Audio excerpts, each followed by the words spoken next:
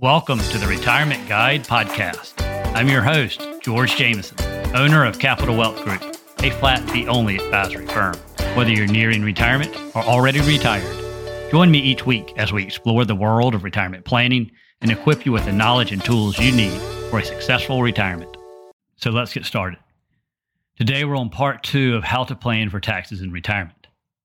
We'll first start with the Retirement Opportunity Zone, which is age 55 to 75. This is where you may find opportunities to implement tax planning and reduce your overall taxes, which can add up over the years and leave more money in your pockets, your heirs' pockets, and or your favorite charities. Let's first look at some key ages. At age 55, some can access retirement funds early without a penalty. At age 59 and a half, you can withdraw retirement accounts without a penalty. At age 60, widows are eligible for Social Security survivor benefits, but subject to earnings limit and reduced benefits. At age 62 is the earliest age you can claim Social Security. You'll receive a reduced benefit and earnings limits apply. At age 63, your tax return this year is used to determine Medicare Part B premiums at age 65. However, if there's a life-changing event, you can appeal. At age 65, Medicare eligibility begins. You usually enroll in Part A and Part B, unless you're still employed by a company with over 20 employees. Age 66 to 67 is full retirement age. After this age, earnings limits no longer applies. In age 70, max Social Security benefits, and then age 73 to 75, R&D begins. Now let's look at tax planning opportunities in those years. During low to no income years is often when the most opportunities to save on taxes over time. You should analyze your projected cash flow over a 30 to 40 year retirement period. If you have pre-tax and after-tax savings and or delay Social Security, there may be a period of a few years or more, often near the beginning of retirement, that your taxes will be low. This period can often create long-term tax saving opportunities, but unless you plan, you may miss out. Here are several ideas to think about. Number 1, look for opportunities to maximize long-term capital gains at even a 0% rate. And number 2, you may want to take withdrawals from pre-tax retirement accounts at 22% or lower tax rate, depending on the size of your retirement accounts. The larger your 401ks and IRAs are, the more it makes sense. And number 3, you may want to look at Roth conversions, possibly even up to 24% tax rate. And number 4, qualify for ACA, Affordable Care Act subsidies, if you're retiring before age 65 and you don't have health insurance. By keeping your income low on paper, you may qualify for ACA subsidies. But in order to qualify for the health care tax credit, your modified adjusted gross income must be within a range. If you can keep your income within a range of about $28,000 and below $100,000. In 2024, per KFF.org subsidy calculator, for a married couple with no dependents, the max you can qualify for is about $746 per month with an MAGI of $28,000. The subsidy gradually decreases as someone's MAGI goes up and pretty much goes to zero around $100,000 for a couple with no dependents. If you have prepared and have enough after-tax savings to live on during those years before you turn 65, MAGI is possible for many early retiree couples. By properly structuring where your cash flows come from, you may be able to stay within the taxable income limits. Now onto Medicare Part B and D premiums and the IRMAA limits. IRMAA stands for Income-Related Monthly Adjustment Amount. We look at it as an additional tax if your MAGI is over the base bracket. If your MAGI is $206,000 or less for a married couple, or $103,000 or less if you're single, then you pay the base premium of $174.70 per month in 2024 for Part B, and about $55.50 for Part D.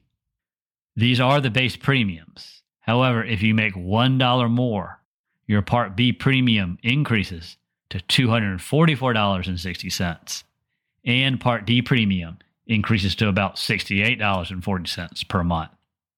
I have a link to a chart below if you're interested. Sometimes there's just nothing you can do about IRMAA brackets, and sometimes there is.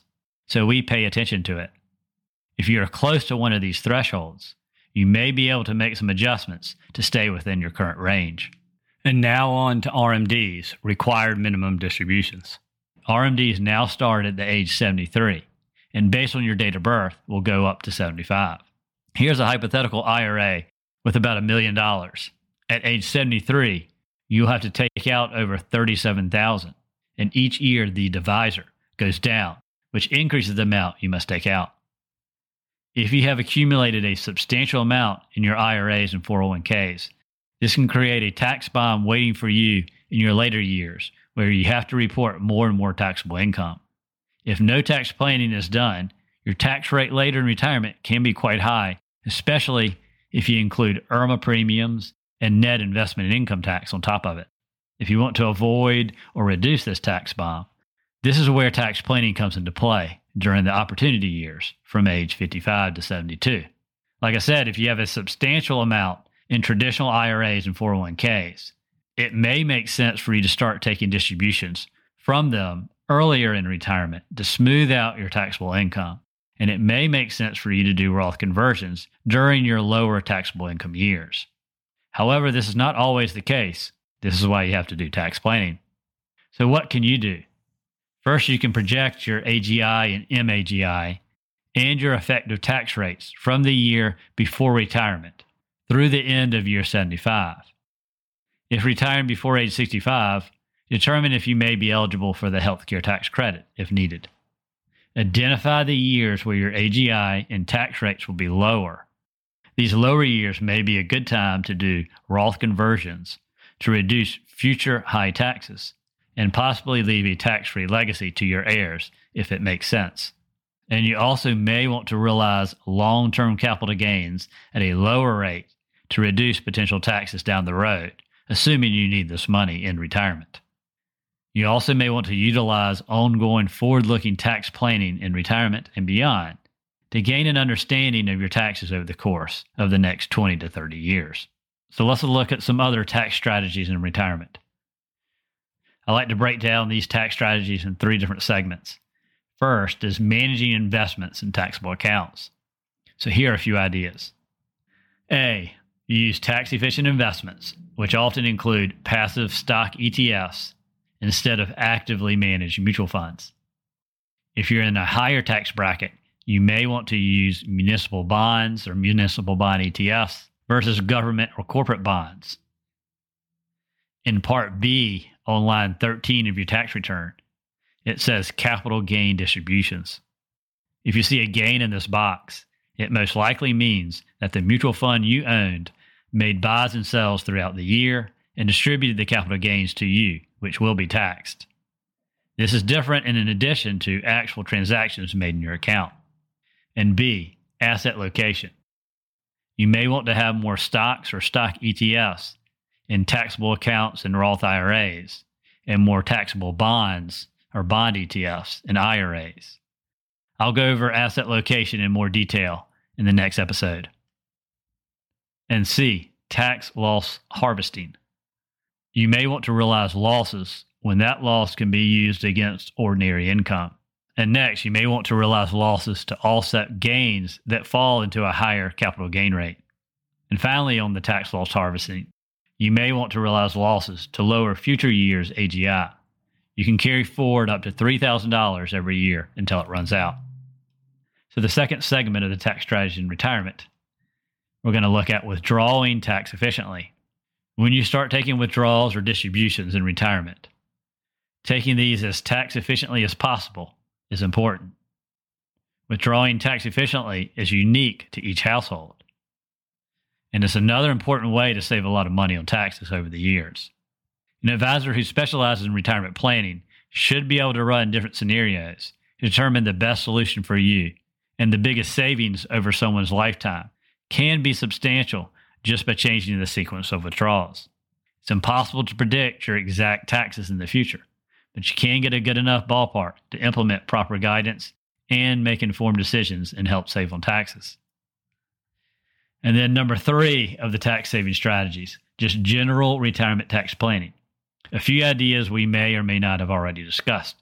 So first, delaying Social Security can increase the amount of your income that's not taxed. Social Security is still taxed, but not like ordinary income or withdrawals from IRAs.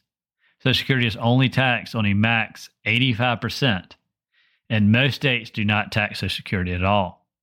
In fact, only 9 states may tax your Social Security. The next idea is pay attention to your IRMAA thresholds, which we already talked about, especially if you are close to the next bracket. And next, you may benefit from overall lower taxes by doing Roth conversions in your low tax income years. And then again, health care subsidies. If you plan to retire before age 65 and can live on mostly after-tax savings, you may be eligible. And here's one thing we did not talk about. QCDs, which stands for Qualified Charitable Distributions. QCDs allow someone starting at age 70 and a half to give to your favorite charity or church directly from your IRA. This way, you never have to pay taxes on the distribution, and your church or charity can get the full amount, and they don't owe any taxes either. Due to the increased standard deduction, many retirees who give to charity or church no longer get a tax deduction on their giving. This is a great way to give money that you have not paid taxes on. In my opinion, this is a no-brainer for those that already gift to charities or church and are at least age 70 and a half. Would you rather gift your money you already paid taxes on or your money you still owe taxes on?